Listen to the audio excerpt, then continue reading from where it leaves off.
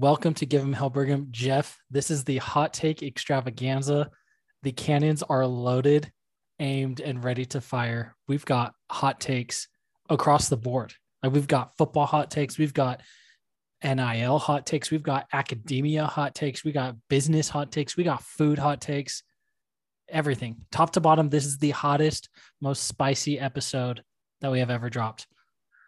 Well, and it feels like we're due for an episode like this. Like it's been a long time since, oh man, I don't know, like the UTSA game when it was 20, whatever the score was, 27-20. BYU didn't play really well. And everybody was like, well, that's the end. We're going to lose to Texas State or whoever the next week was. And then they came out and they blew the doors off of whoever it was that they played. And we had to get on and just be like, everybody just stop. You know, like we think we're smart. There's no question about it. You and I think a lot of ourselves, and that's okay. I think a lot of you. I think you think highly of me. Between the two of us, we think very highly of each other and of ourselves. And we think we're right more often than we probably are. But every once in a while, I feel like we need an episode where we get up on a soapbox and we just tell everybody the problems of the world as it relates to BYU and everything else. And that is today. Today is the day. And we're checking all the boxes. I don't think highly of myself. And I don't think highly of you alone, but together. It's, you know, we saw this with our picks when we went back through and tallied up how we did over the course of the season, right? Like it was just okay. Like your picks and my picks, but the places where we agreed, the key forks in the road where our paths crossed, like those were meaningful. And that was we were really, you know, in the mouth of two or three witnesses. You're about to get a whole lot of witnessing going on right here on this episode. Well, and it starts with participation trophies. Okay. And everybody's heard the rant about participation trophies that, oh, everybody gets a trophy and this is what happens. We have safe spaces. We have, you know, triggers and all this stuff. I'm so damn tired as Gen 1 of the millennials. Like we're the first. I'm a little bit older than you. I am, you know, right on that border of millennial and whatever the back end of whatever was before millennial. I don't even know. I am Gen 1. I am Gen 1 of a millennial. And actually, I think that it even goes a few years older than me. So I might be Gen 2. But I'm not the millennial that everybody thinks of. You know, millennials that are 24, 25, just kind of getting out of college. That's what people think of. I'm so tired of millennials getting blamed for the participation trophy generation. It wasn't millennials giving us the trophies. I had no idea when I was playing T-ball at 7 years old what the heck was going on. I didn't care about the trophy. All I wanted was my drink ticket because we got free sodas afterwards, and I wanted a suicide because we thought it was the coolest thing ever to mix every soda and make cough syrup. It's ridiculous though, right? Like, because I see it all the time. Oh, this is what happens. You get everybody a trophy. This is this entitled generation. Like, who the hell was handing out the trophies? It was our parents, because you guys can't like have a conversation and teach your child about wins and losses. You had to give them a participation trophy to make that drive home a little bit easier. And now here we are in 2021 being blamed for being entitled. Well, of course we're entitled. You handed us everything our entire lives. We didn't make ourselves entitled. You created entitled children, and now we're entitled adults. I don't understand why we get blamed for that. Well, and it's weird because it really is part of just like the whole boomer mentality, right? Of like the participation trophy, and people will, you know, we do the same thing, everything. I mean, you posted a link, put a link in here. You weren't talking. We said we weren't going to talk about this, but it was getting back into this. You send me a link from the Financial Times, and the headline is economists predict at least 2 U.S. interest rate raises by the end of 2023, which is whatever. But when you look at it and realize that like over a third, it might be almost 50% now with the latest COVID relief bill added in there, like of all US dollars that have ever existed since 1776 forward have been created in the last year and just like printed out of thin air. Did you know that in the last COVID, in a COVID relief bill, we gave foreign aid to China?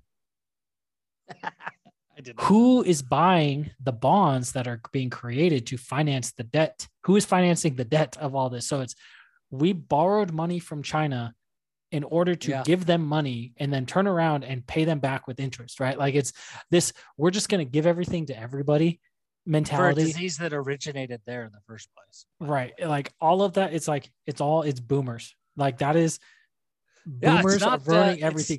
The only good thing that boomers have contributed to the world are you and me and our wives. That's it. Those are the 4 best things that boomers have contributed to God's green earth.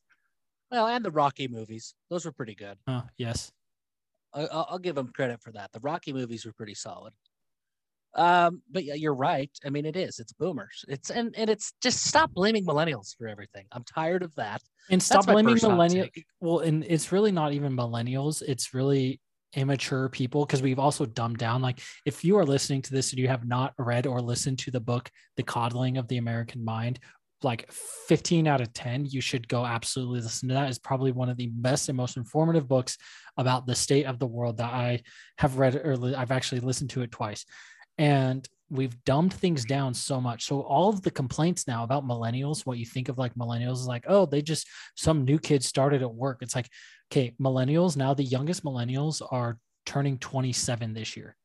Okay. Right. They are not, or 25. I think it's 25. Yeah. So it's like, it ends in 1996. So they all graduated from college multiple years ago. And you're talking about Gen Z now. Okay. You're into the Zoomers. Okay. So boomers, please redirect your hatred of everything annoying in the world towards Zoomers and off of the participation trophies, because y'all invented that, not us. You did. You invented it all. My next hot take, I got a few. We have like a flow. There's going to be a flow to these hot takes as we get into some of the BYU specific stuff. But here at the beginning, I just kind of have a bullet points of things that have really been bothering me lately. And smokers have been on my mind recently. I have seen, like, it's summer, we're coming out of COVID. There's always like an influx of people buying smokers, which is awesome. I think it's great. Anything, but I've seen more and more. Love cooking outdoors. Anything that will get you cooking outdoors more is everybody good. Should cook outdoors. But I have seen so many pictures and so many conversations about ribs, about pulled pork, and about brisket. There are so many things that you can cook on a smoker that aren't those 3 things. Like, smokers are not just old-fashioned Texas barbecue, right? Like that traditional, okay, I'm going to Famous Dave's with the family for family home evening. What are the things on the menu there? Like, that's not barbecue. I mean, it is, but that it isn't relegated just to that. Use your smokers for more than ribs, pork, and brisket. Please, for the love of everything, just branch out. And then I'm going to take it even one step further. And that's not even saying that you should never cook those, but it's like, you got to have, that can be your solid rotation for like, what, maybe 50%, 60% of your usage, right? Depending, and it obviously it varies on how big. Depends on you. It depends on you. It depends on what you're cooking for, right? Like if you have a bigger family, you're generally cooking for larger groups. I think that's kind of the other thing is people only fire up this one where it's like, oh, I'm cooking for a big group, so I need to cook a lot of stuff. And then, so they do, they think, oh, I have to do low and slow. It's got to be, 15, 16 hours. I'm doing a brisket or 3 pork butts or whatever. And it's like, no, you can fire something up in like, you can do smoked mac and cheese in an hour. You can do queso in 45 minutes, right? Like you can. Utah makes more funeral potatoes than anybody in the world. Smoke them. Smoke your funeral potatoes. And I promise you, you are going to thank me after you do. And it really, I'm tired of it. And I'm a smoker, outdoor cooking guy. And I almost feel bad that I have felt this way for so long. But over the last few weeks, I have felt like I'm so tired of ribs and pulled pork and brisket. Like, I'm going out of my way not to cook those because I'm just tired of it. If you want pork, cook a pork tenderloin. Just try something different. It doesn't have to just be brown sugar, paprika, cayenne pepper rubs. Like, do an Italian seasoned lemon pepper pork tenderloin. It'll take you like 45 minutes and it will be delicious and you will love it. And you can do it on your smoker. So people, please, if you have any respect for me at all, use your smokers for something other than the traditional barbecue products. It just has to happen.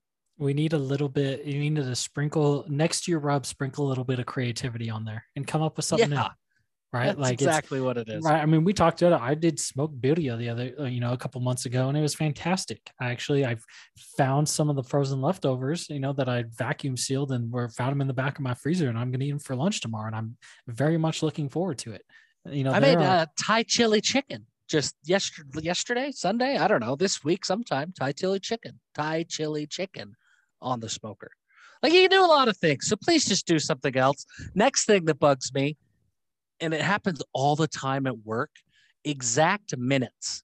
And it really is it's a Zoom, Teams, right? Skype, whatever you use. It's a culture of working at home. Out to anybody who has to use Teams, because Teams is horrible. We're a team shop, so I'm pretty familiar with it. I left a team shop, and I'm very grateful that I got away from that crap. But this environment, this work from home environment, has made video conferencing and stuff a staple in just about everybody's lives, which fantastic.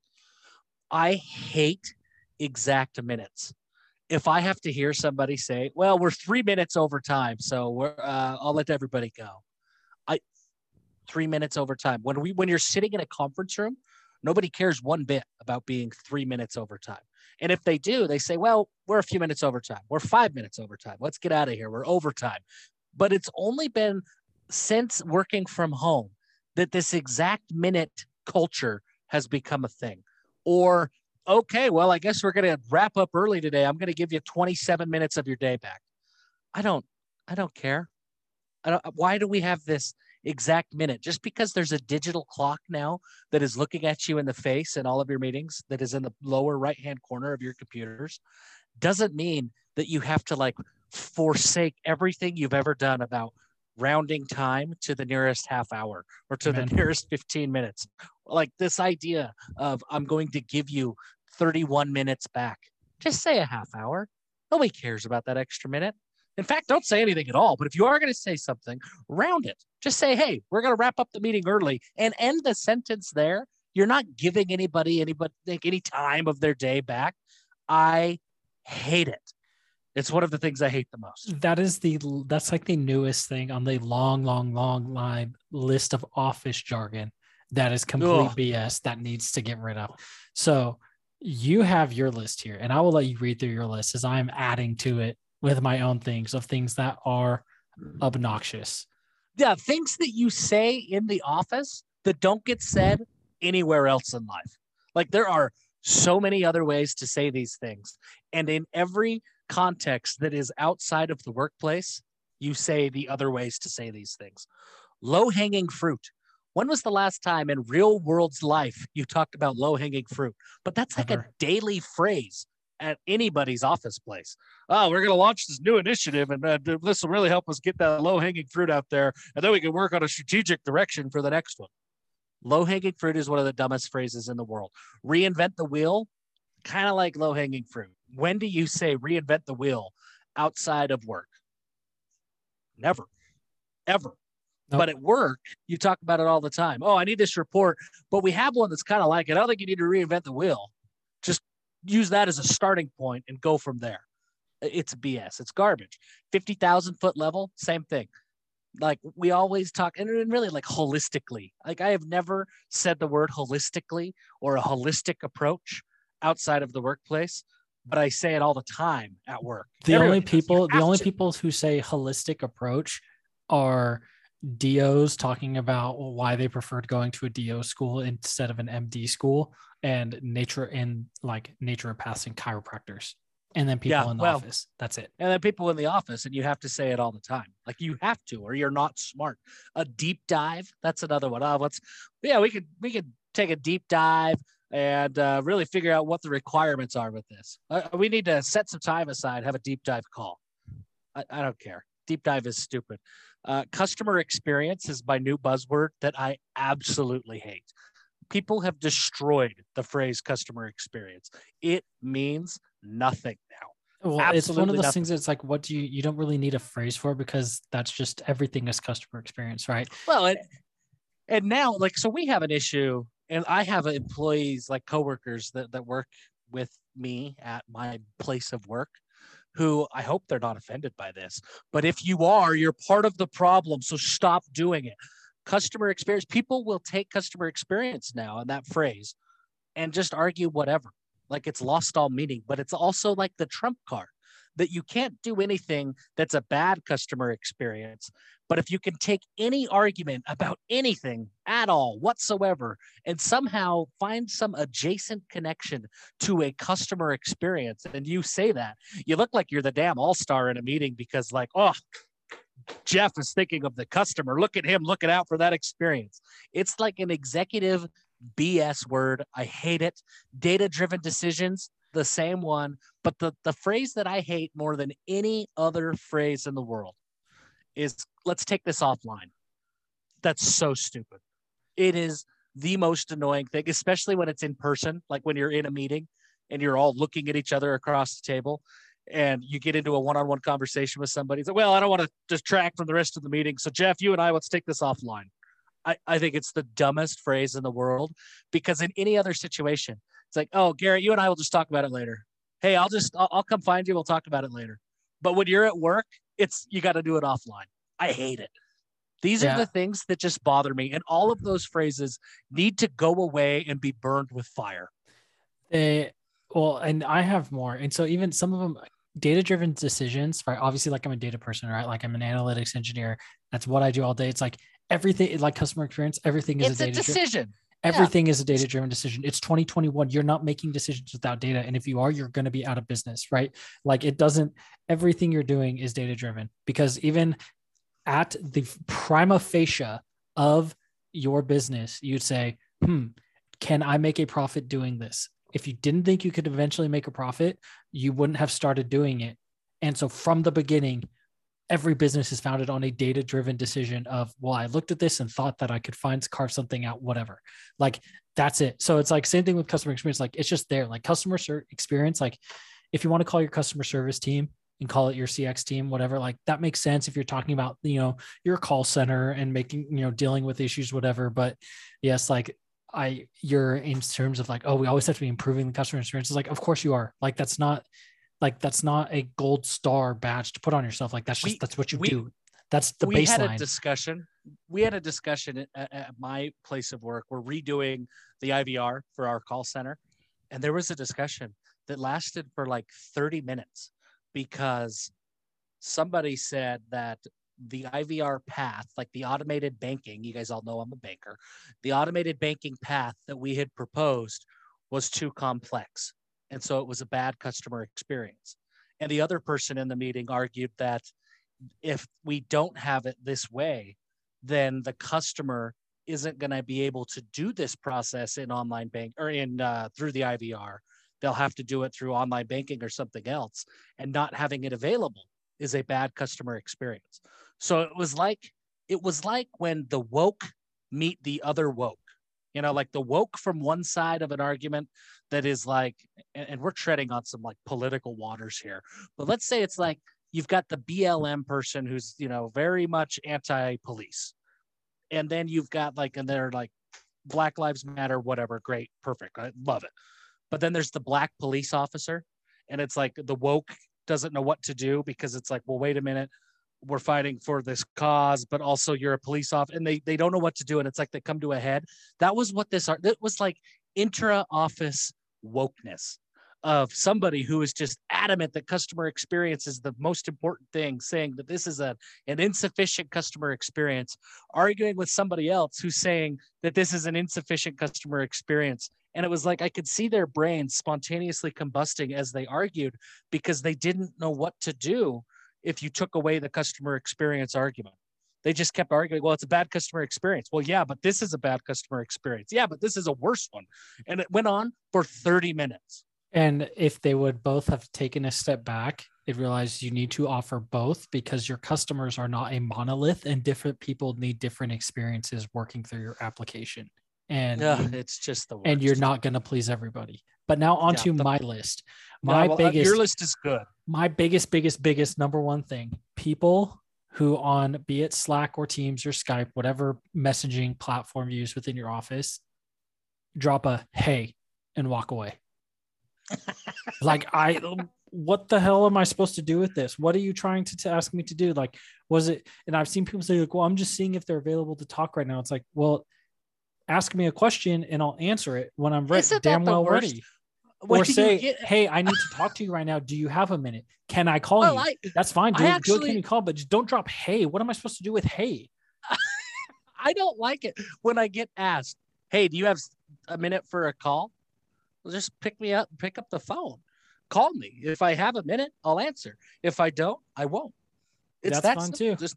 Just call me. Like, that's what we used to do in the world. If I wanted to know, I wonder if Garrett has 10 minutes to talk, I wouldn't text him and say, Garrett, do you have 10 minutes to talk? I would just call you and say, hey, you answered the phone. Do you have 10 minutes? Like, that used to be the way the world worked. But now we feel like we have to introduce the phone call. And that's fine too. Just ring them up. Like, Slack has built-in calls. Just ring them up. And then if you reject the call and say, hey, I'm busy, I'll call you back in 15 minutes. Okay, that's totally fine. That's great. But don't just drop a hey and walk away. That's ridiculous. Yeah, it's stupid. Other terms. Sir, seeming of take this offline. I will ping you. Like, you don't say ping. Okay. I don't want to talk about ping if you're checking to see if you're connected to the internet and you're trying to reach an IP address from your command line. That's when you ping something, right? Or you're on a putting green and you're pulling your putter out of your bag. Okay. Then you ping something. If you're, talking about golf clubs, circle back. That's dumb.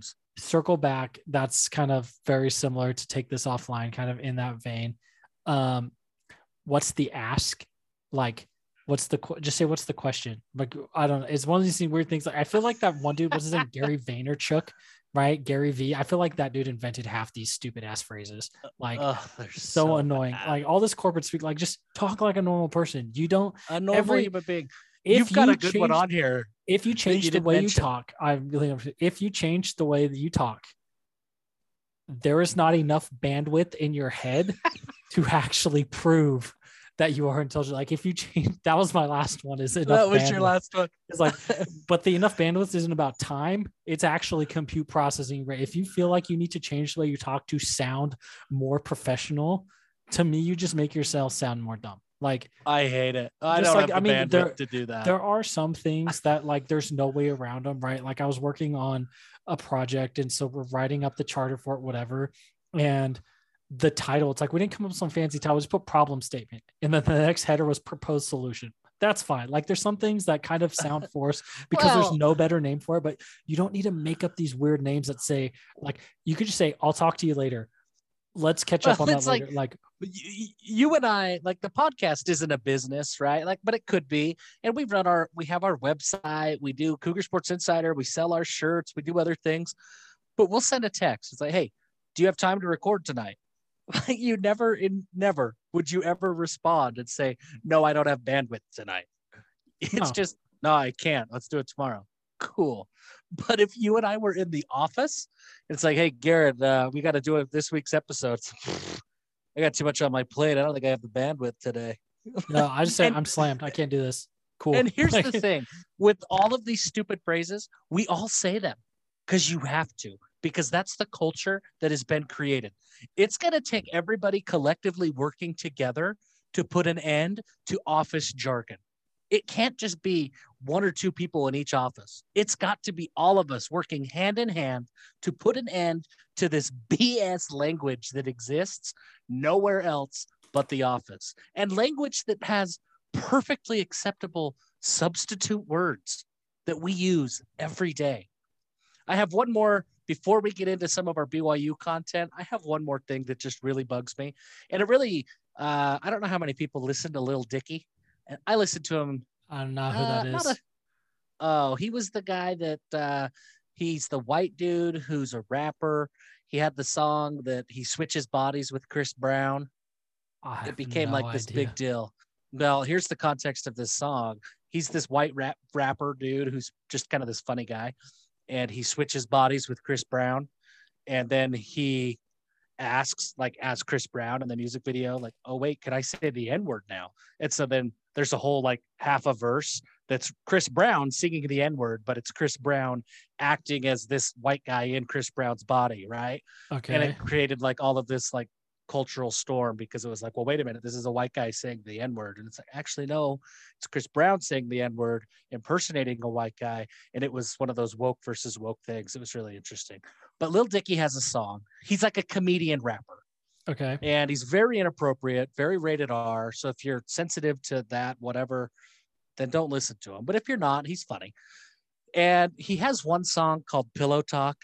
It's a 10-minute song. It's really hilarious. The context of the song is he and this girl, they meet, they hook up, and they're done. And now they're like just talking in bed, and they find that they kind of hate each other. But she uses the phrase, well, you can't really compare those. It's apples to oranges. And Lil Dicky's like, okay, but why can't we compare fruit? And it's true. Like, why can't we compare apples to oranges? Like, one's an orange, one's an apple, one's more round than the other. One has a peel that you can eat, the other one doesn't. Why did that become the phrase of, well, it's apples to oranges? You can't compare that. You actually can't compare apples and oranges. We compare things that are different all the time. Right. We compare Democrats and Republicans. We compare Utah to Texas. Like, we compare things all the time. Certain people compare Utah to the South and have suggested that Utah is a southern state pretending to be in the Rocky Mountains, which is ridiculous. And apples, like, right. I mean, we do compare. It's like, I like fruit more than vegetables because I'm a normal person. I compare fruit to that. Right. I don't get why you can't. I don't know. It's weird because it kind of goes back to this thing that's like, things just can't be different anymore. Like, you can't just be like, oh, you think that about that differently than me. Okay, that's fine. Whatever. Like, not everything has to be right and wrong or better or worse. Like, it's okay for things to just be different, and it's not the end of the world. And that is a very good segue. I don't know if you did that on purpose or not, but a very good segue into the first BYU topic of the agenda and of the show today. And it is Joe Brown, Lone Peak offensive guard, just committed to Virginia today. I take back my nickname that I gave for him. He is no longer Judge Joe Brown to me. No, he can't be. But you know that Virginia is going to take advantage of that, right? I'm trademarking that, so you can NIL that for me. I think Judge Joe Brown may have already beat you to that trademark, but if you can get it done, good luck. Joe Brown went to Virginia. I think he's going to do great. I think very highly of Joe Brown. BYU didn't really recruit Joe Brown. Okay, first, we've got to talk about offers. When offers go out, it is not 1995 anymore. Like, we've talked about this before, and yet every day, every time somebody who has a perceived connection to BYU and quote unquote should be at BYU, anytime somebody goes somewhere else, everybody looks and sees, oh, they have an offer from BYU. BYU must have really wanted them. How could they lose that recruit? Well, look, offers aren't the same in 2021 as they were 30 years ago. Offers are qualifiers. You have to have, in order to get into the door with a lot of these players, in order to have them come to a camp or come on a visit or even pick up the phone in some cases, you have to, quote unquote, offer them. That's what it is now. It is not this handwritten sign yes or no letter that is sent to somebody that is formally offering them a scholarship. That's just not what it is. So let's talk about Joe Brown. Joe Brown was, he's the little brother of Terrence Brown, grew up, played at Lone Peak just up the road. BYU had all the opportunity in the world to offer him a scholarship. Jeff Grimes, Eric Mateos, they were here for a long time offering scholarships to players in the class of 2022 while they were still at BYU 2 years ago. But they didn't offer Joe Brown. They weren't impressed. I don't know. They didn't see enough. They wanted to see more, whatever you want to say. They didn't offer Joe Brown while they were here. Darryl Funk comes in and he is playing catch up. That's something that, like, people don't understand, because I've seen a lot of people hating on Coach Funk. We don't know if there's should you hate on Coach Funk? Should you not? I have no idea yet. He's only been able to see kids on campus for 3 weeks, for crying out loud. Like, we want to point out that Coach Funk was the one who extended the offer to Joe Brown. So it was not, even though Funk, Jeff Grimes and Eric Mateos probably should, quote unquote, have, because he's a legacy. I don't know if he counts as a legacy being a younger brother, whatever. Like, they've been on Joe Brown. This is not a Coach Funk screwed the pooch thing on this. Like, there's multiple people involved. And they didn't even screw the pooch. So I regret saying that because that's not what we're going to. So Coach Funk comes in, he's late to the game, right? Like for the class of 2022 as a brand new position coach at BYU, he's behind all these other schools that have been recruiting all these other offensive linemen. So in order to get into the game and in order to have conversations with players, Coach Funk has to offer scholarships. And there are kids that I talked to that Coach Funk hadn't even had a conversation with yet, but they had already offered him. Why? Because they looked good on film, and Coach Funk could only get a hold of the coach and said, hey, I want to offer that kid a scholarship. The kid goes and tweets the scholarship before the official phone call even happens. Like that is the way that recruiting works. So Coach Funk goes out and he offers a bunch of players, just doing his due diligence on and trying to find connections, trying to see who he wants, trying to figure out who's on his roster. Like all of these things are happening at the same time, and he's brand new on the job. Joe Brown was not very high on his list. Joe Brown is 6'3". He's about 270 pounds now. He's an interior lineman, and I think he can be a very good one. I think he's going to be really good. He's probably going to play center at the next level. He's never snapped the ball, so he's got to learn. But I think he could be a very good center. BYU doesn't have as much of a need for interior linemen right away. They have a huge need for tackles, but they got a big, long pipeline, big stock full pipeline of players that are both on campus today and players that are in the pipeline who are going to be interior offensive linemen. So Coach Funk decides the same thing that Coach Grimes did. Hey, Joe Brown's going to be low on my list. In fact, from what I was told, they were kind of hoping that they could maybe get Joe Brown as a walk-on. At the time that Virginia offered Joe Brown, he had no other offers. I think he had an offer from Weber. Like there was an FCS offer. That was it. Virginia offers, and then BYU recognizes at that point, okay, crap, he's not going to come as a walk-on. We still don't have him very high on our board. But in order to continue the conversation and hope that he at least answers the phone in the event that he does climb up on our board later on, or in the event that we miss on some of the guys that are currently ranked ahead of him, we better offer a scholarship now so that we could stay in that game, stay in the conversation. That doesn't mean that he suddenly went, oh, Virginia offered, he's now a must get. That's not how it works, ladies and gentlemen. Not how it works. So BYU, less than a week after Virginia offers, goes ahead and they extend an offer to Joe Brown. And then they kind of recruited him pretty lightly after that.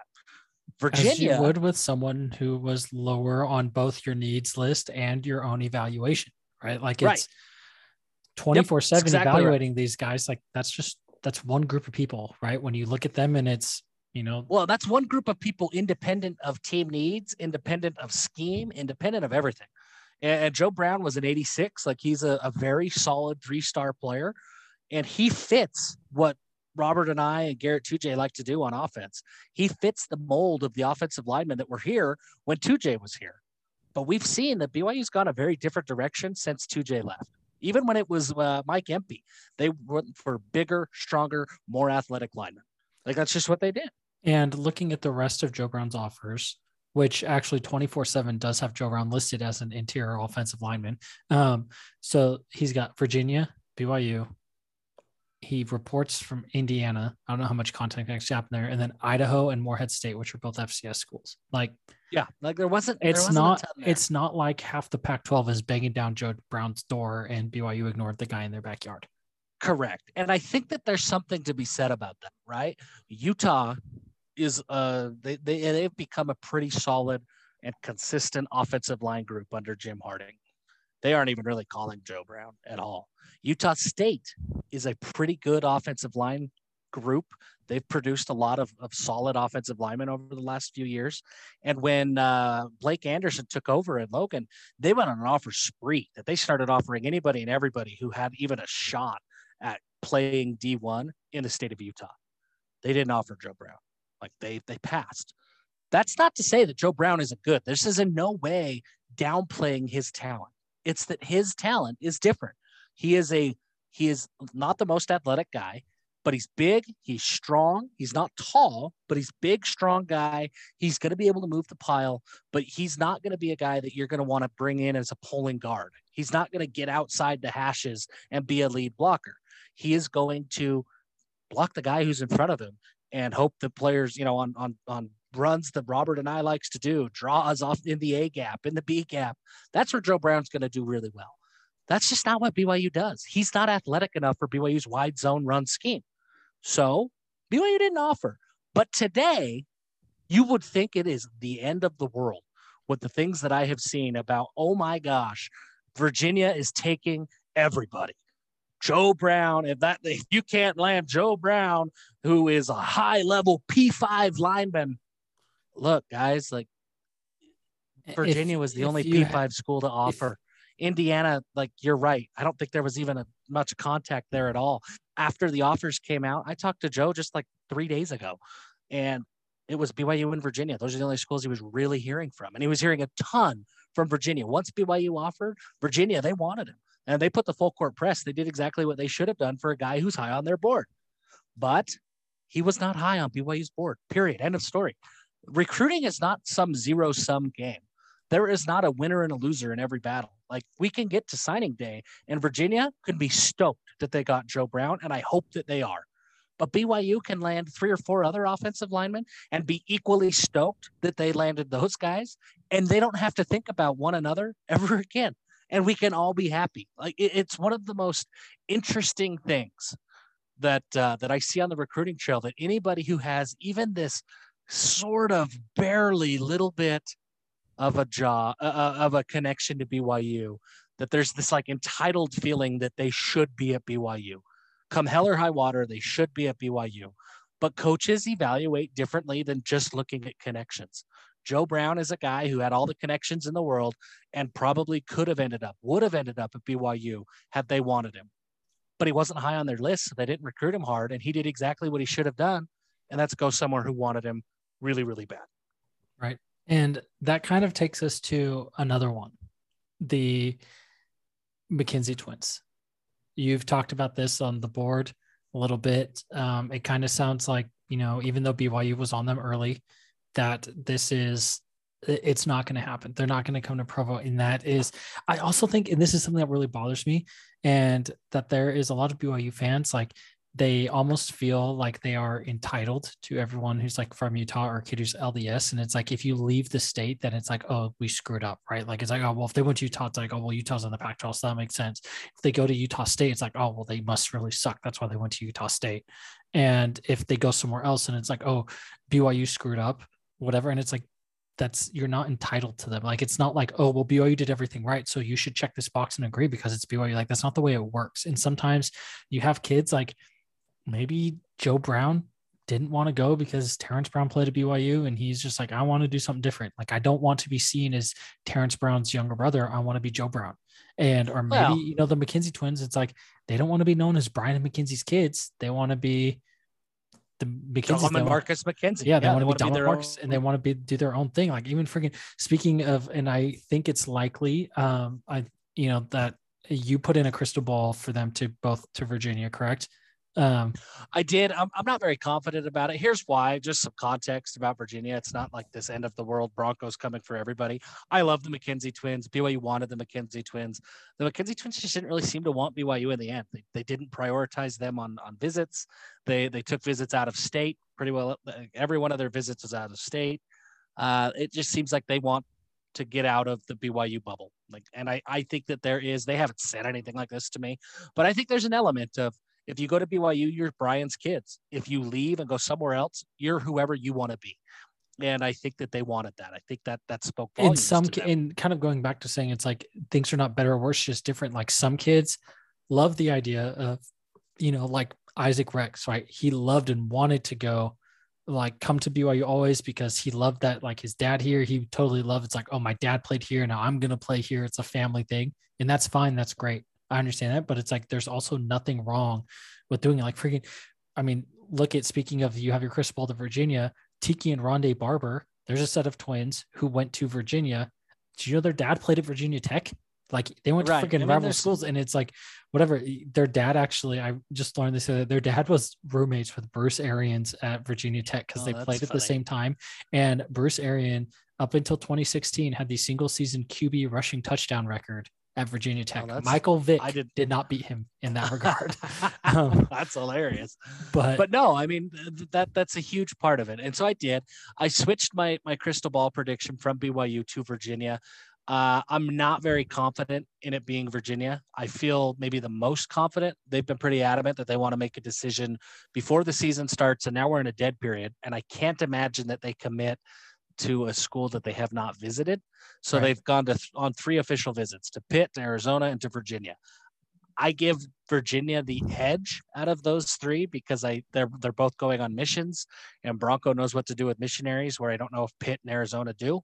So I think that's what is gonna win out in the end. But they could go to Arizona, they could go to Pitt, and I wouldn't be surprised. Right, and I would almost say that Pitt is getting, because of the Anderson, like getting a weird kind of inroads with multiple guys going from Lehigh to Pitt, and so it's weird. It's kind of a weird little flow there, but I would probably say Virginia first, Pitt second, and Arizona third on that list. But yeah, it's like sometimes you do everything right and it's just not a fit, and that's fine. That's not the end of the world, and you gotta dance with who brung you, and just worry about the guys that you do get, because ultimately, every time a kid picks your school, unless you are the only offer for every single person in your entire signing class. If every time a kid picks your school, they are saying no to multiple other schools, which means you are going to have more people say no to you than people who will say yes. And it doesn't matter how hard you recruit them. It doesn't matter like how much you roll out the blue carpet, because we ain't got red carpets rolling through Provo. How much the blue carpet is rolled out for them, everything. They may just not want it. And they may want something different. It is different for kids who grew up in Utah County. They kind of see BYU as not necessarily as the church school to aspire to. They just say, as like, that's the backyard school, and that's the hometown school and the backyard school. Some guys love that. Some guys say, no, I want to go away. Right. Like I know Xavier Suafilo's dad was in a bishopric of a student ward I was in, and he was just like, no, he loved BYU. Still, like, we watch BYU games all the time. Like, so BYU fans, he wanted something different. He didn't want to live 5 minutes from where he grew up. He wanted a different experience. So he went to UCLA. Siaki Ika is a great example that loves BYU, actively cheers for BYU. I think he recognizes that the academics are different. The honor code is different. And it's just not what he wants to do. He wants to be out of state. He wants to play a different brand of football. So he went to LSU, won a national championship, transferred to Baylor. He still loves BYU. Like there's lots of things like that. And recruiting, that's just the way that it is. We talk about fit for pros, right? Like we talked about how we don't want Zach Wilson to go to the Jets. That people were hoping that maybe the Jets will pass on him at 2 and he'll fall, take less money, have less notoriety, but play for a team like the 49ers or like the Patriots or like, one of these other teams. That was not the Jets. Why? Because fit. Well, fit's the same thing at the college level, right? Like Kyle Van Noy, the Detroit Lion, sucked. Kyle Van Noy, the New England Patriot, won Super Bowls. Like there's no difference in the player. It's all about fit. It's all about how he fit in with the defense, how he fit in culturally, how he fit in with the coaching staff. All of these things played a role. And all of those same things play a role for recruits. So it's not the end of the world. It's not Coach Funk is the worst, and how could you possibly screw up Joe Brown? It's fit. They didn't recruit Joe Brown very hard at all. They just didn't. They are recruiting a guy out of Bountiful High School, Trevin Osler, who has one other offer from UNLV. They're recruiting him really, really hard. They love his potential. He is ranked higher and was ranked higher prior to the Virginia offer and commitment. He has been ranked higher on BYU's board since they were offered. Trevin Osler is a guy that he wasn't planning on coming to camp at BYU. And when his team was going to BYU and Trevin wasn't going to go, he was going to go out of town and he had something else going on. And when Coach Funk found out that Trevin wasn't going to be there with his team, Coach Funk called his coach and said, hey, I need to see him. And he took a visit down by himself. Like they love this kid. 6'5", 240 pounds, looks a lot like Brady Christensen did when he came out of Bountiful High School, and we all crapped on that offer. Coach Funk loves him. So it's all about fit. There's just so many different things that go into a recruit, go into a commitment.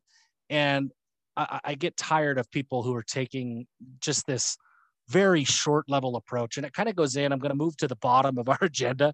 It was going to be my parting shot, but it feels like it's a good time to bring it up now.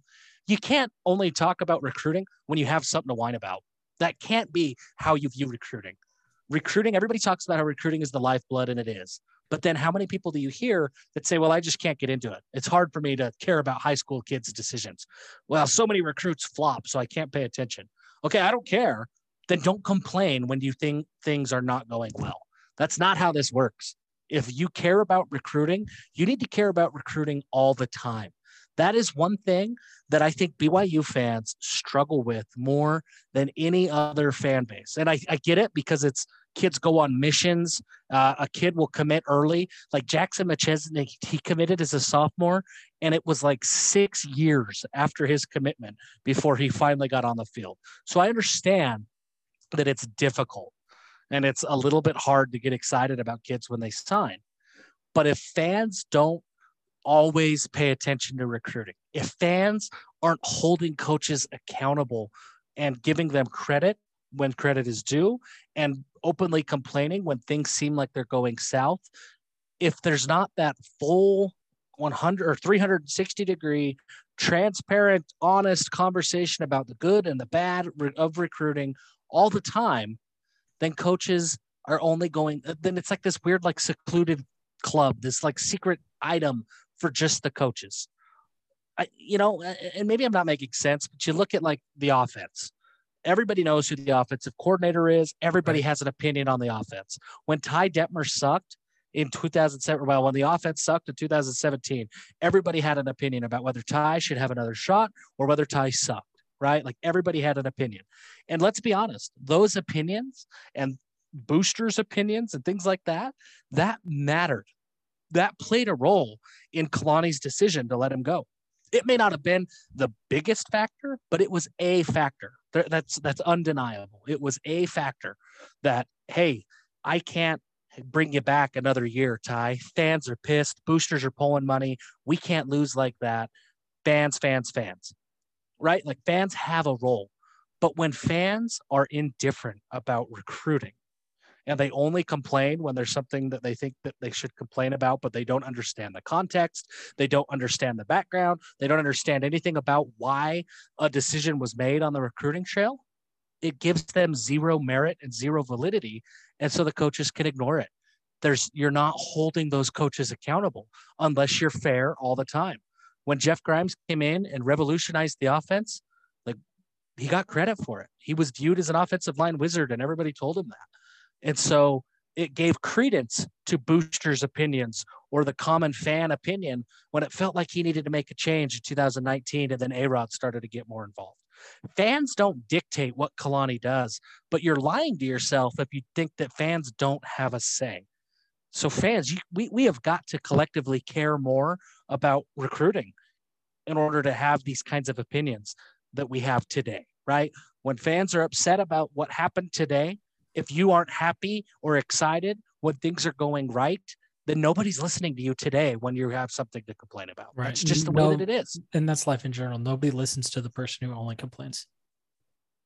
Yeah, that's simple. And I just look at it, man, like at Alabama, like even Nick Saban, who wins national championships, and that's how they measure their success is national championships. He has incentives based on recruiting rankings. Ohio State, recruiting rankings. Texas, recruiting rankings. Like all of these schools care about recruiting rankings. But at BYU, I get it. It's hard to get excited about them, but we're just so indifferent about recruiting unless somebody who should, quote unquote, go to BYU, go somewhere else. Then all of a sudden, everybody has all the opinions in the world. And It's just, it's getting old. Like you have to care about it all the time. Speaking of recruiting rankings and kids going elsewhere, I've got two hot takes here, and one kind of going to this. So one thing that I get tired and kind of what you said about like people getting mad. I get so tired of hearing this because I saw people talking about Joe Brown today too. It's like, well, I could turn Virginia is such a great school. That's going to open so many doors for you. It's like, what, do you want to live in DC or Charlottesville? Maybe. When was the last time, if your family is out west and you live in Utah or you're from California or want to go to Arizona or Southern California or Seattle, When was the last time that you have ever gotten a resume across your desk from someone who is a University of Virginia alumni or alumna? Yeah, Like never. Alumna, never, right? Okay, Stanford. That's the other thing. It's like, well, I could never. I mean, I'd want my kid to go to BYU, but they could never say no to a free Stanford education. What's your kid going to study? Do you realize that Stanford doesn't have an undergraduate business program? They can't study accounting or finance or marketing, any of the communications, any of the things that athletes typically do, and kind of that skill sets fit in line with being an athlete and being able to leverage your personality and your name, image, and likeness and use your career as a stepping stone. Like, okay, if you want to study engineering or what Simi Fahoko studied architecture. Okay, he wanted to be an architect. BYU is an architecture program. That totally makes sense, right? Like, you want to be an architect, you go to somewhere that has a program specifically for that. Totally fine. I get that. But it's like, what are you going to do? Go to Stanford and study, Italian? I mean, I have an undergraduate degree in Russian language and literature, so I'm really one to talk here, but it's like, you need a graduate degree. And if you end up needing a graduate degree, then where you get your undergrad doesn't matter. And if you go get good grades at BYU, you will get into any single graduate program that Stanford could get you in. And I would argue that majoring in business at BYU and everything, especially with name, image, and likeness being a thing and being able to do that that will open more doors for you than some random major from Stanford. Because unless yes, if you want to live in the Bay Area and live the Silicon Valley lifestyle, or if you study economics and then you want to go work on Wall Street, if you want to do that, then yes, by all means, go to Stanford. Definitely 100%. You can do that going from BYU, but the path will be easier going from Stanford. But if you just want a run of the mill job, and you don't, you're not trying to take over the world or start some venture-backed unicorn and become a billionaire that makes an exit at 32 or whatever, and you're not trying to be the next, well, I would say be the next Ryan Smith, but Ryan Smith went to BYU, right? There is the idea that these schools like the University of Virginia will open, Stanford is way overrated in terms of what it does for you, because it doesn't matter. I can tell you right now, there are two things that if I ever see them on a resume, I immediately pull the person in for an interview. One, if they ever grew up farming or around agriculture or on a dairy or something, because I know that they're going to work hard. And two, if they were an athlete, if they were a Division I athlete, because I know that they're going to work hard and they know how to be a team player.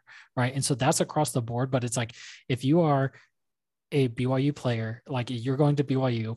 And even I talked to Jake Longy about this. So Jake Longy is on the recruiting staff at Texas.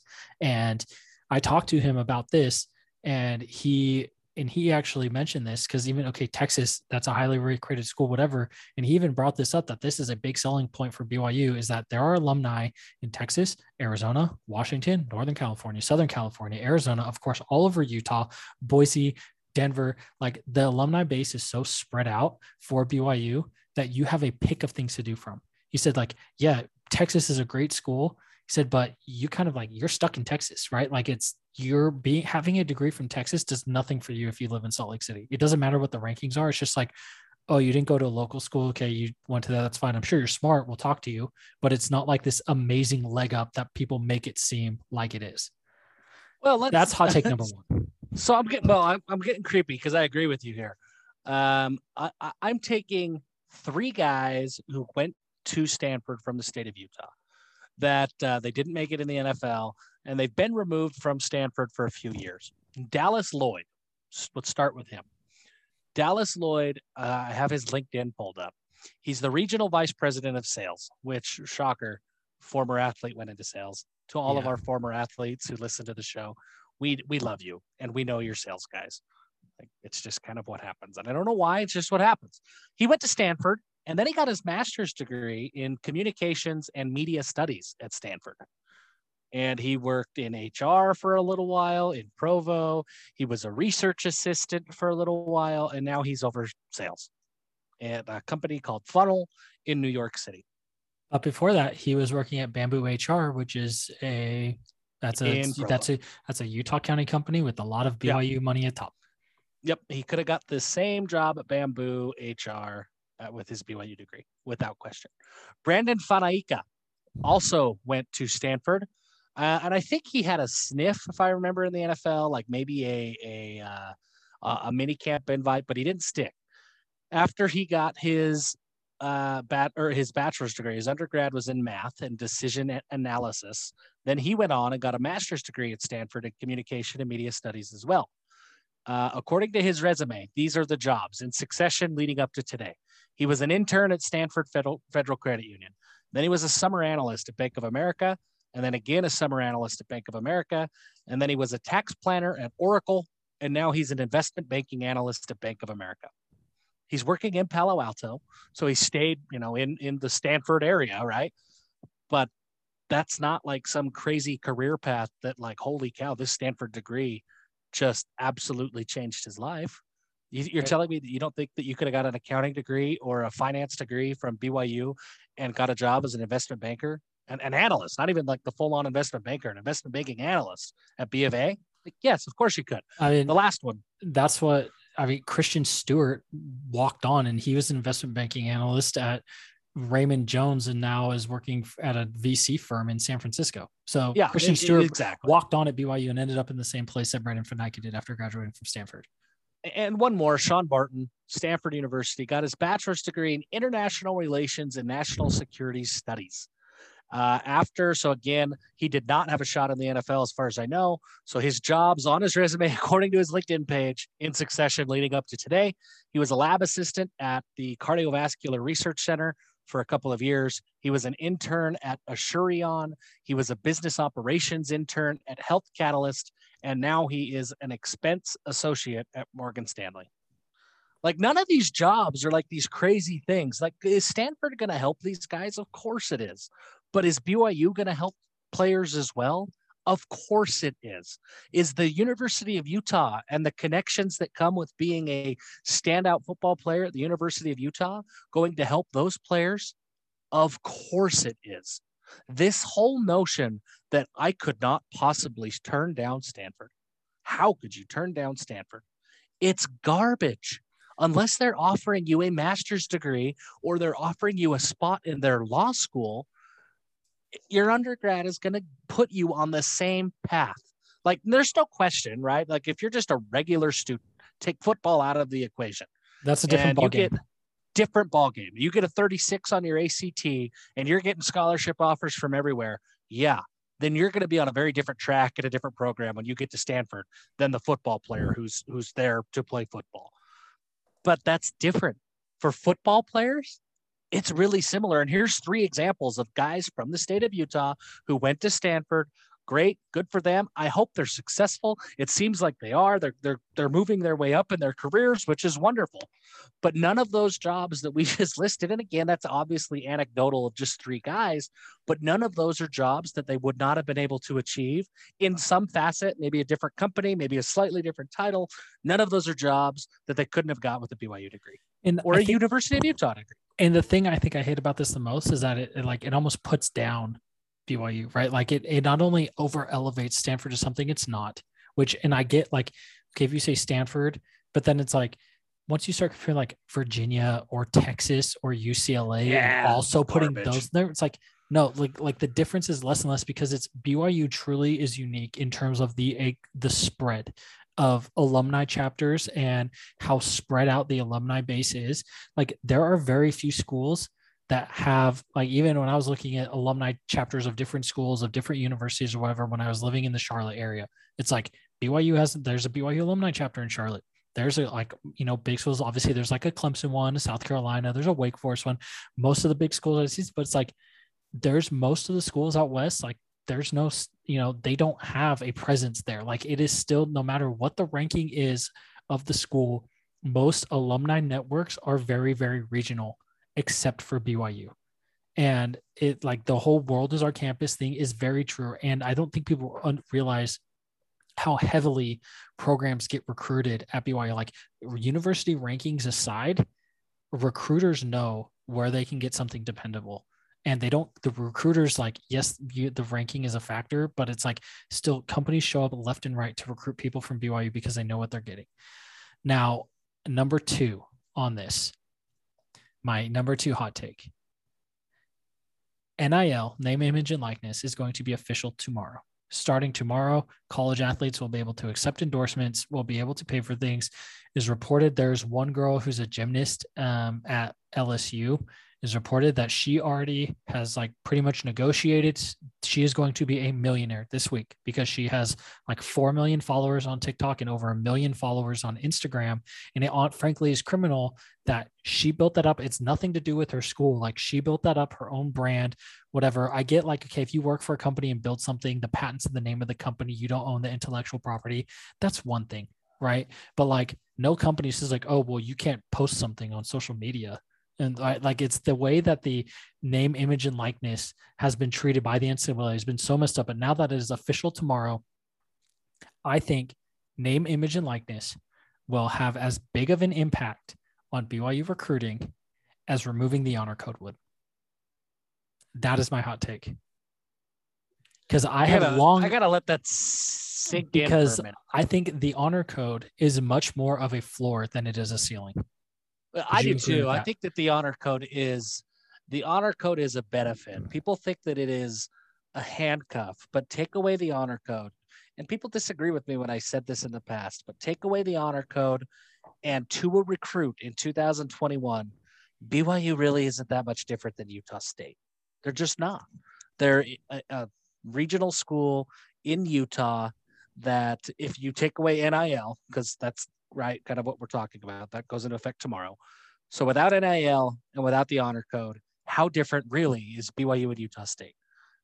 Sure, there's the football history, but a recruit today really doesn't care about the 80s. A recruit today never saw Steve Young play in the NFL. Yep. They really don't care about any of that stuff. And BYU and Utah State are really pretty similar to a 17-year-old today. Right, and there is the honor code. The honor code helps open doors. I look at a guy like Fred Warner.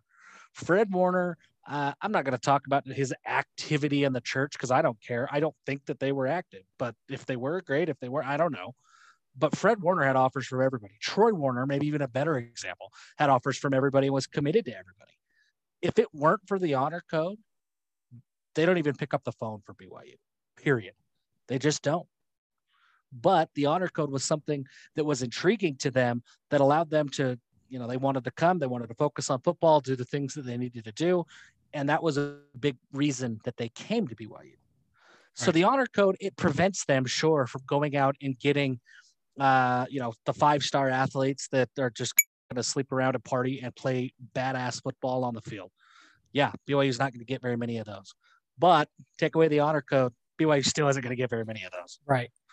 And so even if you took, I guess maybe not even taking away the honor code, maybe even taking away the fact that BYU is, I think the honor code combined with NIL is as good as it could possibly be then for BYU. Let me rephrase that. Because like you said, you're not going to get those because it's like, well, kids are like, oh, well, I don't want to go to that weird Mormon school in Utah. Right. Like it's still a weird Mormon school in Utah. Right. It's still predominantly white. It's still the same Provo that Jamal Williams had to find a love of classic skating in order to find things to do. Like same town. Still the same place. It's still the same town. It's still the same place. And so that is a huge hill to overcome. Now, going back to what we were just saying about the BYU network, the amount of money, like if you look at, for years, right? Like for years, it's always been like, oh, there's so many Mormon Instagram influencers, right? Like all this thing is like, for some reason, Mormons love social media and love influencers. Friggin' BYU athletes are going to be able to make relative bank, right? Like some people think like, oh, like, okay, I talked about the girl from LSU. That's an outlier, right? Like the Spencer Rattlers, like he's going to sign huge stuff because he's the face of Oklahoma football right now, right? If Trevor Lawrence and Justin Fields were around and this was NIL was going last year, like they'd be getting everything, whatever. There are going to be more, like the average, I think at BYU will be higher than, it will probably be top 25 if you look at like team revenue, just because purely based on the amount of different things and businesses and things going on within the BYU footprint and people that care about it and will be like, oh, I can sponsor them. Like I can do this. I want to try something, whatever. They will get more experimentation because it's like, you may have some national, like whoever's the front runner for the Heisman. Yeah. He'll do a Bud Light commercial or something big, or Coke is going to sponsor him, whatever. But it's like, you're not going to have people doing crap. Like there's not going to be massive amounts of money going to the backup guard at Alabama, right? Like it's not, I mean, there's not going to be massive amounts of money going to most players. Right. And I hope that players understand that. Because I can't tell you how many tweets I've seen, how many Instagram posts I've seen from players about their DMs are open for business. Most of these guys aren't going to get a call. It's just like the transfer portal. Most of them will not get a call. And so I think though that this is where BYU actually will have a very good edge. And there are so many brands and people are so into it, and they will be able to cultivate, like, this is like in Utah, the Utah food scene, right? Like Zuba's was the place for moms to go eat, right? And then DP cheesesteak rolled around, and that became the place for dudes. Like it was the, like, I know what I'm getting. I want a sandwich, whatever. Like DP cheesesteak is the male equivalent of Zuba's. NIL in the state of Utah, the players at Utah State, well, maybe not Utah State because they only have like 7 fans, but like the players at Utah and BYU relative to the rest of college football are going to clean up just because of the social media culture and the number of businesses around that are very proactive. And it honestly helps because they are in, like, there is no pro team in the state. Like the only pro team in the state is the Jazz.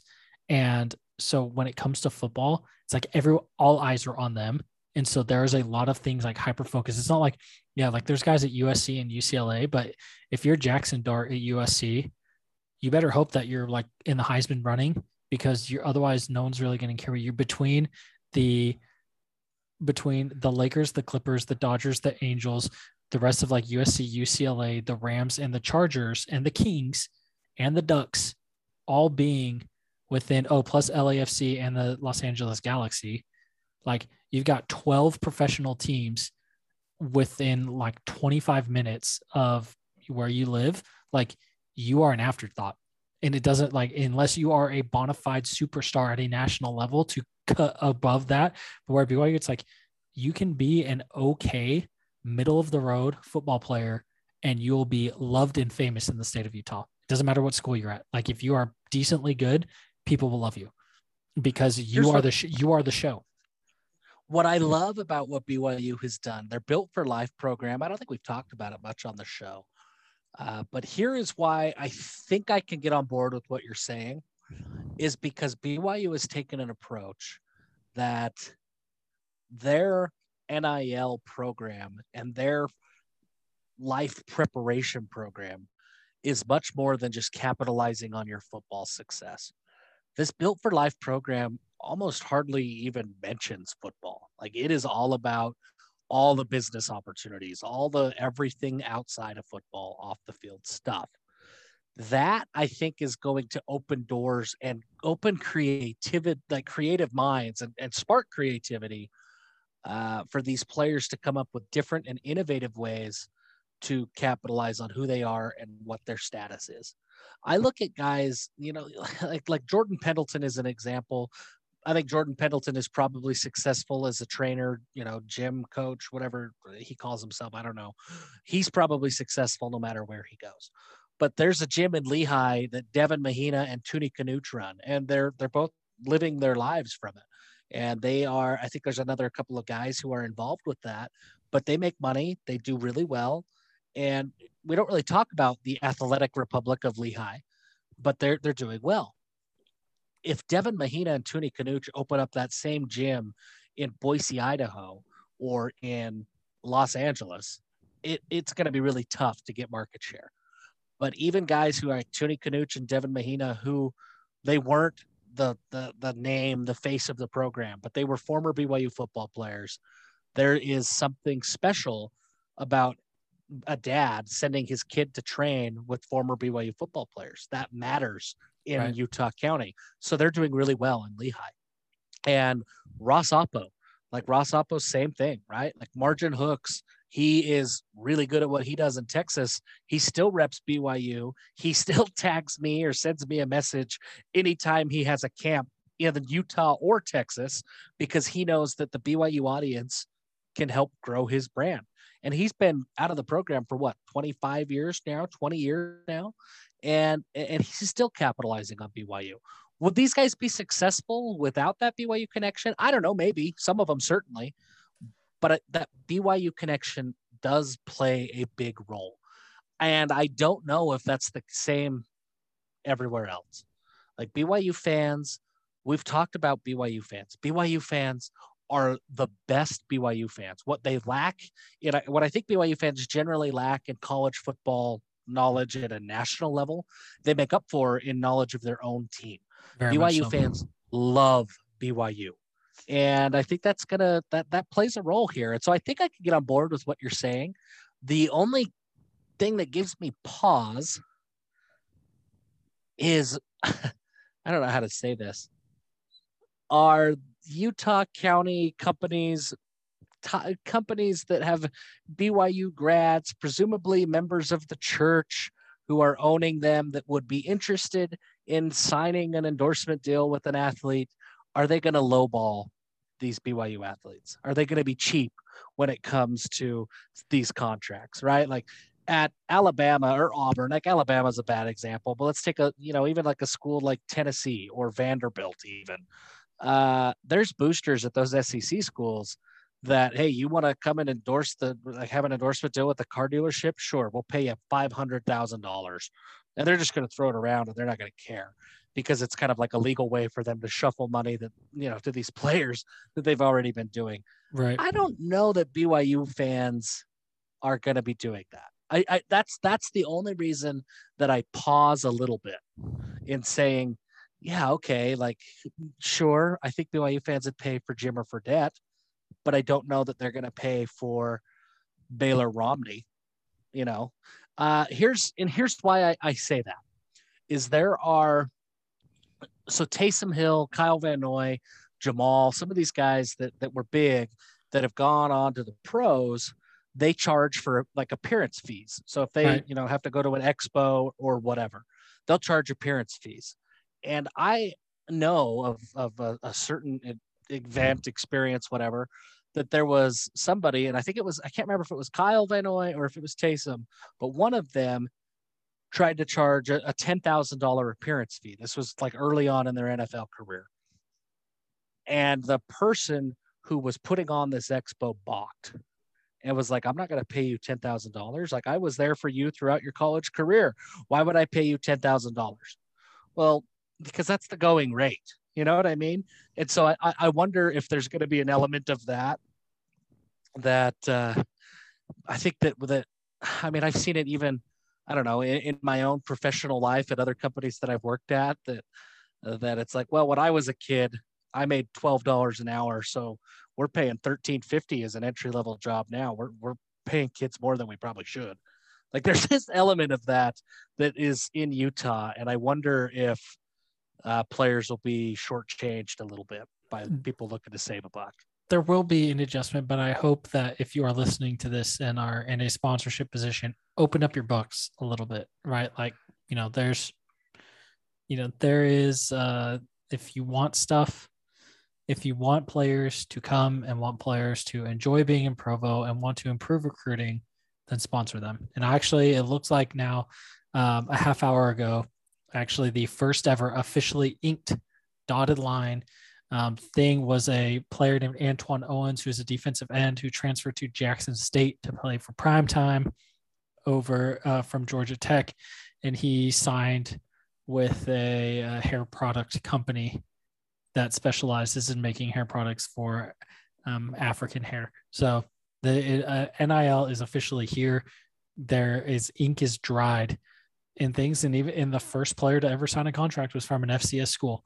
And, so it's hopefully it'll be interesting to follow. We're going to try to get someone on here in the next week or two to kind of talk about this, who deals with athlete marketing and kind of their take on what we can expect from it. But this is a long time coming and it's not going away. And I really don't think that this is going to change college football and like make it an arms race any more than it already is. Right. Like, it's already there. It's just guys are going to be able to start getting paid for posting on Instagram, and like, they've already built a following and they're going to be able to capitalize on who they are for being themselves. And that's not like, schools aren't going to, sure, there'll be schools that do stuff like, oh, well, if you come here, then we'll sign you up with this deal. And so you're going to make $200,000 by coming here, blah, blah, blah. That already happens. There are schools already do that, where this car dealership is going to hire your dad to go work in the back and be the car wash guy. and like, and you know, it and happens all the time. And really, he doesn't actually have to show up, and do anything. But we're going to pay him all this money. Like that happens all the time. But I think what will be interesting is there will be guys that like I think I'm very interested to see how this changes guys who declare early for the draft. Because like Dax Milne is a great example. Right. Because Dax Milne, now you're looking at like, okay, where he's like, okay, well, I can get drafted late. This is my only shot. This may be my only shot, whatever.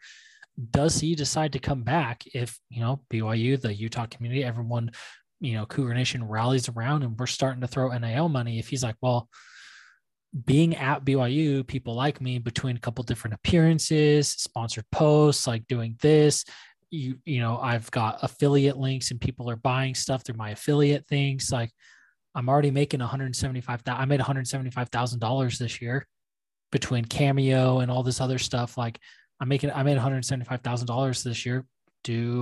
Should I stay another year? Because I can probably get that up a little more. And now it's like, okay, that's basically equivalent. Me staying for next year in college is now between the 2 years. That's basically a guaranteed 1 year salary in the NFL.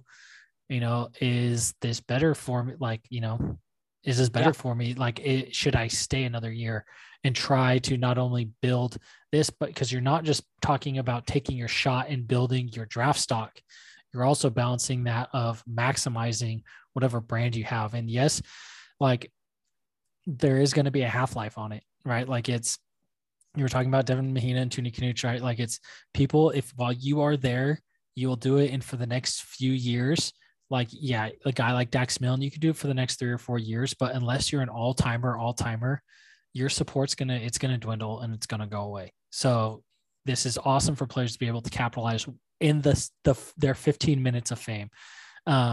Because like, if you look at guys like Taron Houck, if this was around in 2014, 2015, he'd probably make a decent chunk of change, whatever, but nobody in 2020 is paying Taron Houck for anything just because it's former BYU player Taron Houck, right? Like it's just, you know, you're there. Well, we're in the business. We're ready to give some endorsement deals here at Give 'em Hill Brick'em, but we're only giving endorsement deals to the players that aren't going to be heavily sought after. We want linemen and tight ends. Also because we can't afford it. So there's some of that too. But we don't got to talk about that. Okay. I have one last hot take. It's my last one. The hottest. This is maybe the hottest. Preston Hadley needs his authority to extend scholarship offers, and maybe I should clarify, accept commitments. He needs to have that authority taken away. He is a first-year defensive line coach, defensive end coach, Frodo coach, whatever we're calling him. He has offered now multiple players that are based off of purely measurables that are not actively playing defensive end today. Caden Chittister, we never did figure out how to say his name. And I think he actually does play a little bit of defensive end. But not a ton. Cooper Ross is playing 8-man football. Like, even if he is playing defensive end on that team, it's not the same. Brooks Jones was playing basketball. I think he's played 1 year at ALA in Arizona. Has not played a whole lot of defensive ends. And now he offered another offensive tackle who, when I saw his film, I actually was kind of like, okay, yeah, I see a lot of Blake Freeland in this guy. He's like 250, 6'8". He's this big, long offensive tackle. Turns out Zoom Esplin out of California is playing or was offered as a defensive end. That's 4 guys, assuming Esplin commits. And I don't know why he wouldn't at this point. BYU's the only offer. Like, he doesn't have a profile on 24/7 or Rivals. Like, he's very much off the radar. Right. All-time name, but we don't know anything about him other than he played offensive tackle at his high school. That is 4 guys in a small recruiting class that have gone the 4 offers, I guess, 4 spots in a small recruiting class that have been allocated to a position with a coach who has never coached that position before. And now he is he's not offering guys that, you know, this isn't, I don't even know. This isn't like Chase Young, like that is just some can't miss defensive end prospect. These are projects. And in a small recruiting class that up until a couple of weeks ago, all indications were 12, maybe 15 players in this class. 4 have gone to players who will play defensive end that don't currently play defensive end. They've been offered by Preston Hadley, Ilaisa Tuiaki, or Ed Lamb. But a lot of them have been Hadley himself. And I'm here to say, and really maybe we could extend this beyond Preston Hadley, but he needs to have his authority to offer scholarships taken away. Just need to reel it in a little bit. Yeah, like that's scary. Or a lot of it. That is, I think, a little bit scary. I'm looking at the list. So I had a conversation with the hashtag sources today. And here's the list of players who are currently committed. Noah Moeaki is truly an athlete. Like he could play offense or defense. Same with Jaron Kalama. Micah Wilson, linebacker. Cannon DeVries, I hope plays offense, but it sounds like the defense wants him and they're probably going to win. Liutai Kinney, defensive line. Micah Kafusi, linebacker. Braxton Feely, defensive line. Brooks Jones, defensive line. Cooper Ross, defensive line. Caden Chittister, defensive line. If these other 2 guys, Zoom Esplin, if he commit, defensive line. This spot or this class was at the beginning of the year only supposed to have like 12 guys on it. I just rattled off 9 who are going to play defense. Yeah. And there's still more who are going to commit soon that are in the pipeline. This is a problem. And this is the kind of stuff that we want to complain about Joe Brown. Look, even if BYU wanted Joe Brown, I don't know that they're going to have room for Joe Brown. Like at the way things are going, the defensive coaching staff has run amok. Like they are, I don't know what they're doing. Look, I'm not in the room. I don't have the roster. I don't know everybody who is and is not on scholarship. We saw players, we've seen Saletti Fevaliaki this week. He transferred. So there's still some roster attrition and movement happening. Keanu Saleapaga sounds like his grades are officially done. Like he's probably out. I don't know that that's announced anywhere, but that's maybe the worst kept secret around. There's guys, some of these, there have also been players that have announced a commitment, but then it ends up being a preferred walk-on and it's not actually a scholarship. Push come to shove come signing day. There's some of that. And I just don't know how BYU gets around that at this point. And I'm looking at this list. There are articles that have been out in the Des News this week. I think the Trib did something about how the Ed Lamb recruiting philosophy of measurables over this and that and this and that is paying off. It's working because Chris Wilcox made it to the NFL. Look, guys, I could rattle off 30 players that that hasn't worked out. And here's the other thing that I'm frustrated with. The secondary is a great example. So the secondary is being lauded as this look at what Ed Lamb did by taking these guys who were just raw athletes, but they fit his height and his length and his speed requirements, and he brought them in. Okay, Isaiah Heron is like 5'10". So in this article, there's a quote from Media Day of Ed Lamb saying that there are 2 things that he will not compromise on, and it's length and speed. Okay, Isaiah Heron was like a 10'9" guy. I think he might have even been an 11 guy. And he's like 5'10". That's not length and speed. Chris Wilcox, I get. Like the guy was 6'3", and he ran like a 10'5", 10'6", something in high school and only got faster. Yeah, like that I understand. Isaiah Heron wasn't that. D'Angelo Gunter, now D'Angelo Mandel, he is that, but that was a hell of a recruiting job by Gennaro Guilford. Like he had offers from Wyoming, he had offers from Vanderbilt. He had a handful of offers that wasn't this under the radar raw talent. This was a guy who was very much on the radar and a bunch of different places want him, and BYU got him. That's just a hell of a recruiting job. Malik Moore, I think maybe fits that mold a little bit, but he doesn't have elite length. The things that Ed Lamb says he won't compromise on, I don't think the Malik Moore checked all those boxes. Keenan Ellis, I think, was like an 11-1 guy. He didn't check all those boxes. And so the Ed Lamb method that is being like applauded is kind of BS. Like he isn't sticking to it. Cannon DeVries, great example. If he plays corner, like where I think he's being slotted, I love Cannon DeVries. He's one of my favorite players in the state of Utah this year. I think he's going to be sensational, but he's 6 foot, and that's probably generous. I would say 5'10", maybe 5'11". He doesn't fit that length, and I won't compromise on length and speed. You did right here. And let's go through. I mean, you can go through every recruiting class. Caleb Christensen is like 5'8". He doesn't fit the mold. He's not even close. And yet he gets all this. There's all this talk and this credit about how look at the way that he is taking these raw athletes that just have his two things that he looks for. They're just so fast and so tall. He compromises on it all the time. Right. All the time. Even last year, Jovessa Damuni, he's like 5'10", 5'9", maybe. I think he's shorter than that. I think he's like 5'7". Yeah, he's not very big. Quentin Rice, I guess he's going to play. Maybe he plays wide receiver. I don't know where he plays, but he was like 6'1", 170, and like an 11 flat, 11-1 type guy.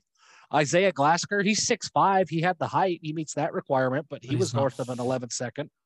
Like, so it's one thing to have this formula that you won't compromise on. Like, great.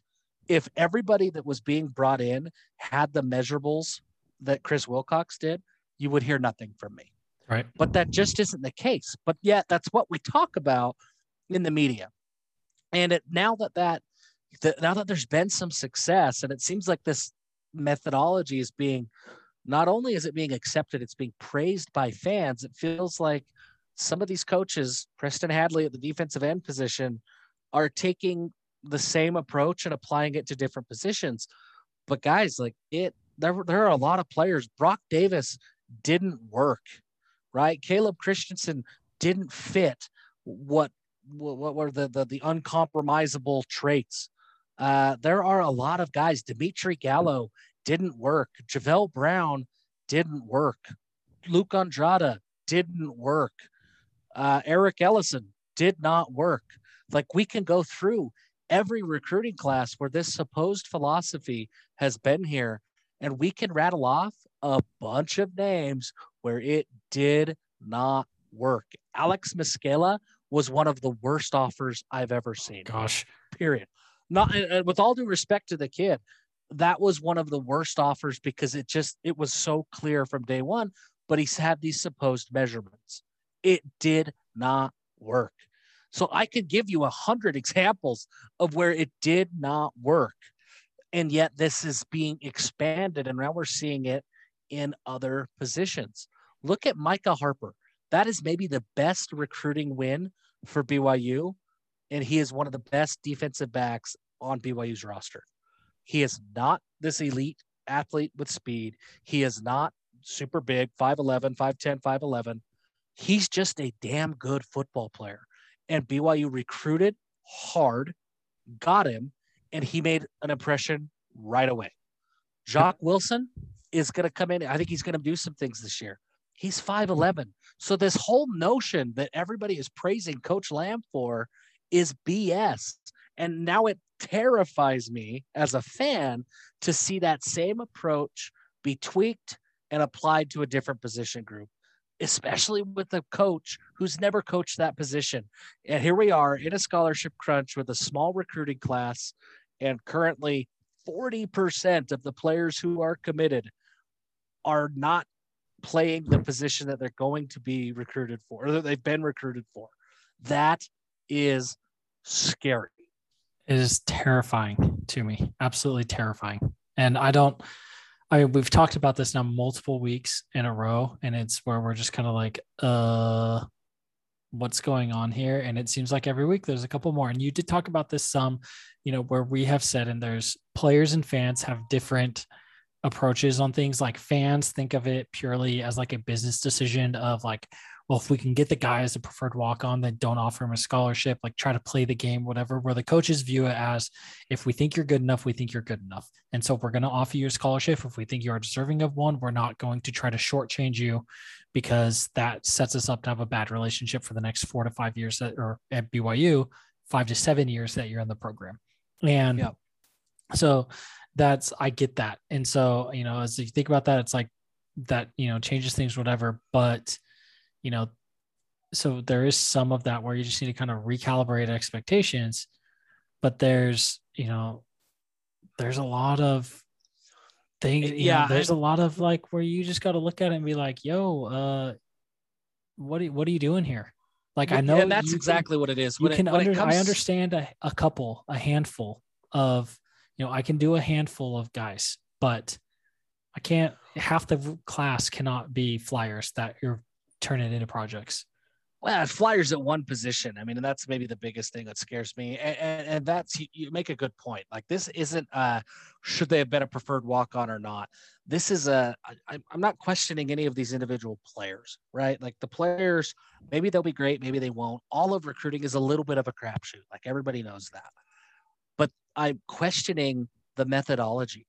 Like, there's a player, Connor Kelly is at Lone Peak right now. He's 6'5", 215 pounds, and he's a pretty damn good defensive end at a program that has produced some pretty good defensive ends. John Henry Daly, Michael Daly, they have produced D1 talent. He's not getting a look from BYU. Like, he's very good, and he's getting college attention. But BYU is going and offering Zoom Esplin, who isn't getting a look by anybody, isn't connected to the program, and is 6'8", 235 pounds. Like, it's just, I'm questioning the strategy. Hayden Hall is at Fremont High School, little brother of BYU's basketball, Dallin Hall, 6'3", 6'4", 225, 235 pounds, plays defensive end, and he's really good. He's getting looked at by Utah State. There's a handful of Mountain West schools that are looking at him. He has not really even been given a sniff by BYU, but Cooper Ross, playing 8-man football, is on scholarship already. Again, it's not about Cooper Ross. It's about this philosophy of what it seems like BYU is going out of their way, and it seems like the defensive coaching staff is going out of their way to not recruit football players right now. They're recruiting athletes. Maybe it pays off, but again, it's kind of what we said a couple of weeks ago. I just don't understand why BYU is playing money ball when they don't have to. That's what I don't get. And it's not happening on offense. Offense, outside of Trevin Osler, who I think that the staff looks at as not a project. They think he's going to be very good. He's not I hope he develops. It's, look, when he gets his weight, he's got a huge frame. He projects big. He's got all the tools except the weight. He just has to get the weight. We're not teaching him how to play offensive tackle. He plays offensive tackle. He knows how to play offensive tackle. We just need him to get a little bigger. So let's get him into the weight program. He'll get a little bigger. Right. That's not the same kind of flyer that we're talking about here. The defense is playing money ball, and I just don't get it. And I think it's concerning. And I think that Kalani needs to rein in a little bit some of these offers, some of this attention. If nothing else, what's going to happen is it's going to create some tension with his coaching staff. At the end of the day, maybe they can push a few guys out next year. Maybe they can sign 15, 17 guys in this class and push a couple of guys out. But at the rate the defensive coaching staff is still offering players, Zoom Esplin was offered today. Why? Like, BYU does not have room in this class for more defensive ends, especially defensive ends who don't play defensive end. So what's going to happen is one of two things. If they run out of numbers, well, the offensive staff still needs their guys. So here's what's going to happen is they're going to have guys on the hook that want to commit. They're going to go to Kalani and say, hey, we're out of scholarships. What do you want me to do? And either the offense is going to be told, sorry, they're full, good luck, and they're not going to be able to get their guys that they want. And now you're making, which is bad, and you're making some of these guys play tight end when maybe they were recruited to play defensive end, or it was not the offensive staff who wanted them in the first place, or they have to go out and get walk-ons, or you're now going to pull scholarships from these kids, and you're damaging relationships with these high school coaches and with these high school families and with these parents. This is bad. Like, those are two bad things. The scholarship, the philosophy, the management of it, it's got to be under control. And I have a hard time placing blame on Jason Ayu. Here's why. Because the offense isn't doing it. Gennaro Guilford isn't doing it. Kevin Clune isn't doing it. The position groups that are doing it are the same position groups that have been doing it, whether it was Jason Ayu, whether it was Alema Fitisimanu, or whether it was Tavito Fangawe. It's the same guys. It's the same Coach Lamb doing the same thing. It's the same. It's a problem. and it's got to be Rain Dan. So that's my hot take, is that there are certain coaches on this coaching staff that we got to evaluate what's happening, because I think we are headed towards a disaster. And right now, nobody seems to be aware or talking about it.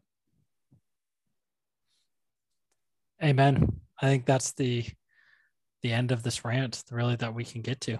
This is a long show. It's a long show. This was a scorching hot show. We're going to be back next week. Remember that we are sticking it to the Daily Universe. So we had a lot of orders this week. So if you there's a link to support the show that's in the show notes. You can support us through Anchor. Come join us at Cougar Sports Insider. Go buy some shirts and gear at give'emhellbrigham.com. And not only will that be going directly to the program, starting tomorrow, it will also be going directly to players. So you are not helping just us. This is a money laundering business. Like, this is a front to get money into the hands of the players who deserve it. And with that, Jeff, give them hell. Give them hell.